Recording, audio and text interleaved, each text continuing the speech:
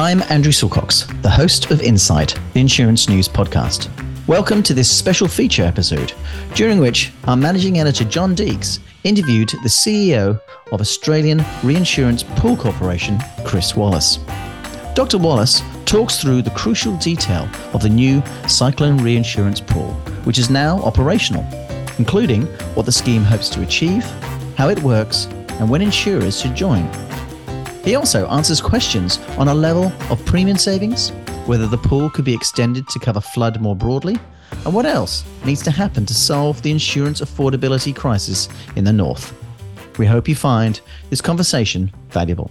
Since the interview was recorded late last year, Sure Insurance has joined Allianz as participants in the pool.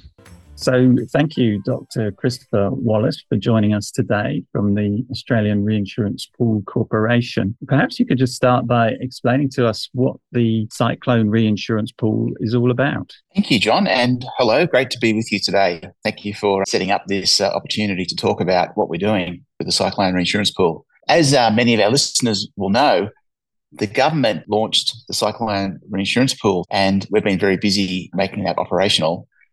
The legislation passed on the 31st of March 2022, and so it is now law, and we've been operational and able to provide cover for cyclone reinsurance from the 1st of July. And we're very excited that Allianz have announced that they will be joining the pool from the 1st of January. We're just working with them at the moment to operationalise that. And we're hoping to be able to soon announce an additional insurer joining the scheme. But the pool covers cyclone risk. Cyclone risk in Northern Australia is a very significant exposure and for many years has caused insurance affordability issues. And it has been subject to many government reviews over the years. The pool is designed to reduce the costs of reinsurance for cyclone risk to insurers and to encourage both lower premiums but also increased competition in Northern Australia.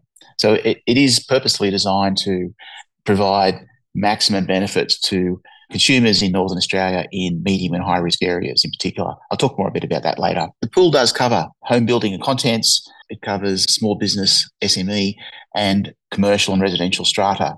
There are some threshold limits on commercial property. There's a $5 million sum insured limit, but it does cover a very large number of households and businesses and strata. That's great. Thanks, Chris. So you mentioned Allianz and possibly one other insurer joining. It's mandatory, isn't it? So when do other insurers have to join by? Yes, it is mandatory. The legislation requires insurers that have more than $300 million in home insurance premiums to transition into the pool by the end of 2023, by the 31st of December 2023. Insurers that are smaller have until 31st of December 2024, and there's a threshold of $10 million. If you're below that threshold, then there's no requirement to join. But it is mandatory for all insurers who have more than $10 million in home insurance premiums to join the scheme. Great. Okay. And how exactly does it save insurers and therefore consumers money? Because I think I'm right in saying that the government doesn't actually want to subsidise it. I mean, they provide a $10 billion guarantee, but they don't want to be subsidising it on a regular basis. Is that right? So how does it actually save money? Yeah. So the legislation requires ARPC to set premiums that are cost neutral to government in the long term.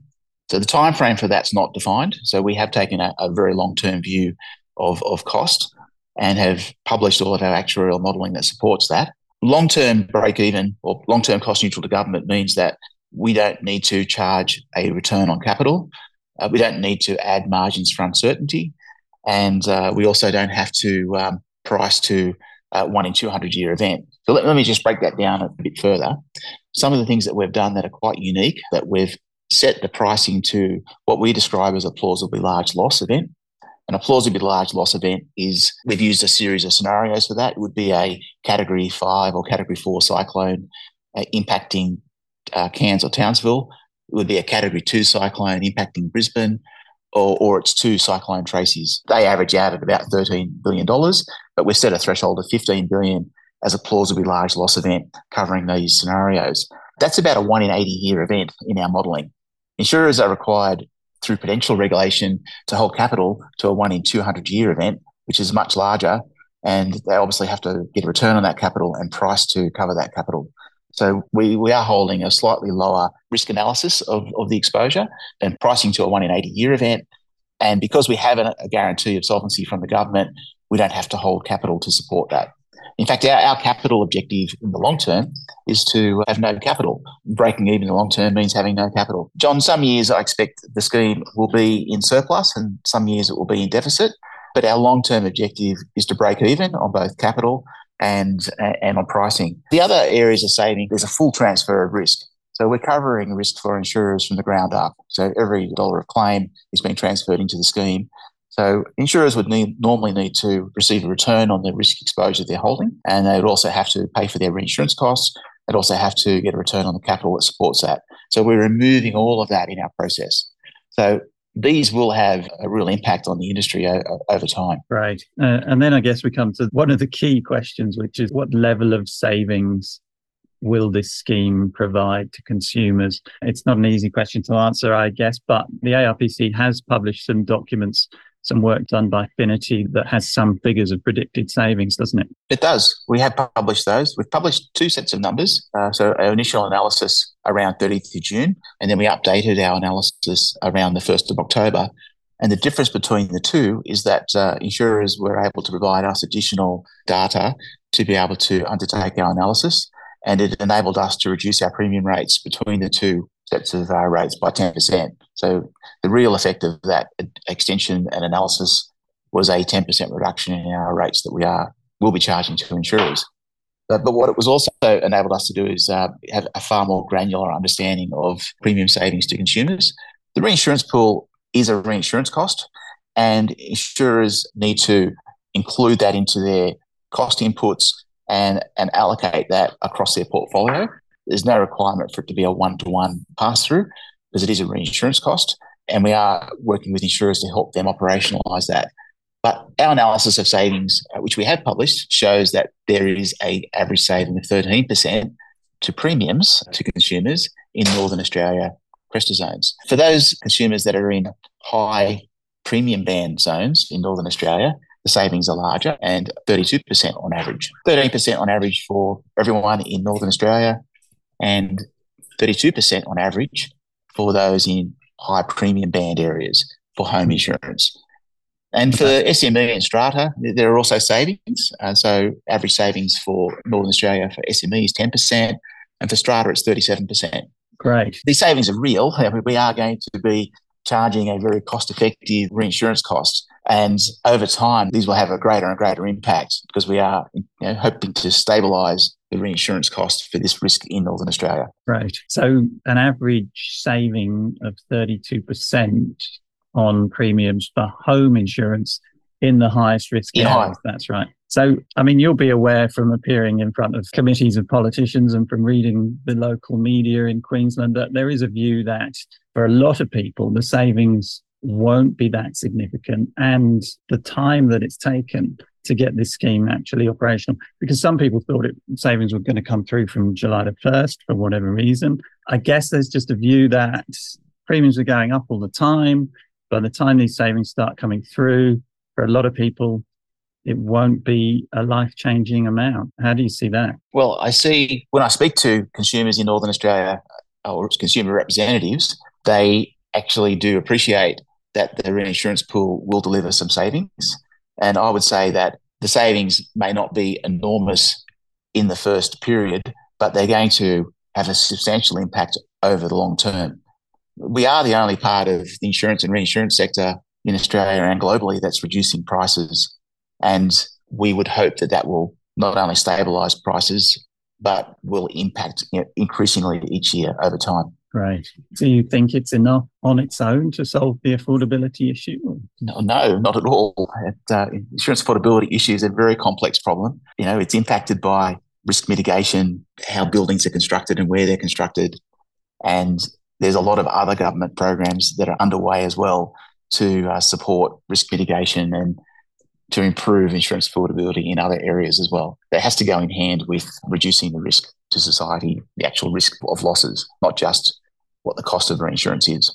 Our legislation actually provides us an opportunity to identify data with government agencies to help target risk mitigation programs. And so we're really looking forward to that part of our responsibilities as the pool gets underway as well. That's great. Thank you. Now, tell me about cross-subsidisation, because there have been some reports that say, there's an element of cross-subsidisation within the pool. So I believe people in lower risk areas, their premiums may not go down in order to pass on greater savings to the people in the high risk areas.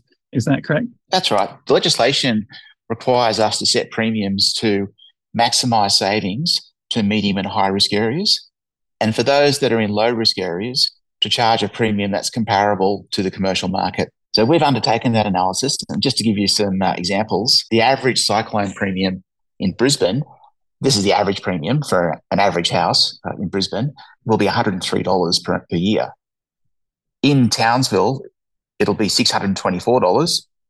And in Cairns, it's $427. So first of all, you can see from those averages that there's a higher premium still for Townsville and Cairns that are in medium and high risk areas. But those people in Brisbane still having an average premium of $103, it's still a material, meaningful impact upon their policies. And what we're doing is allocating the profit margins that would otherwise have been saved for low risk areas and allocating those to medium and high risk areas. The objective is to keep premiums at the same level in low risk areas and to maximise savings in medium and high risk areas. There's a small number of people that will have increases. But as I said, in the Brisbane area, the average premium is $103.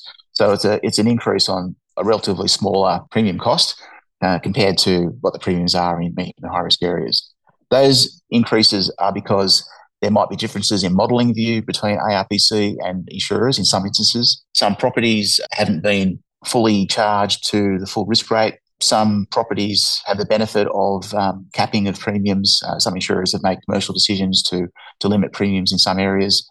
So what we've tried to do is work with insurers to smooth out over time those impacts. There's no requirement for insurers to do a direct pass-through of cost. So we're working with them to try to help smooth out where there's anomalies such as that. But overall, most people will receive a reduction in medium and high risk areas, and most people in low risk areas will pay broadly the same premium. So if some people within that cyclone risk zone might be paying slightly more just to subsidise, just to help those people in the high risk zones, would it have been an option to apply that across the whole country? Let's say someone in Melbourne could pay slightly more to help someone in Cairns. Legislation wasn't set up that way, John. And so there's a number of zero risk areas. We've determined that Tasmania, South Australia, Victoria, the ACT, and a large part of New South Wales and some parts of West Australia are zero risk areas. And so there's no requirement for them to pay premium. That's part of the legislative design.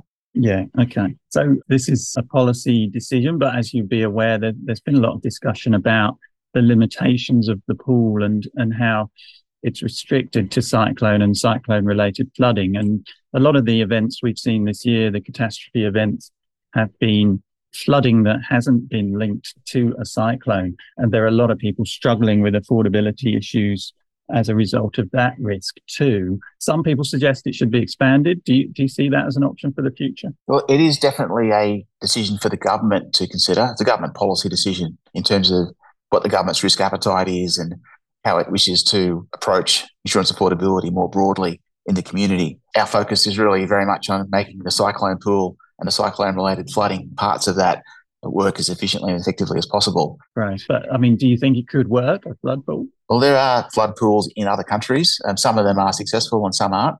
As I said, I think that cyclone has been an issue that's long been a problem. There's been many government reviews of it. It's been an issue for perhaps over a decade, if not longer, and it's had the benefit of several cycles of review.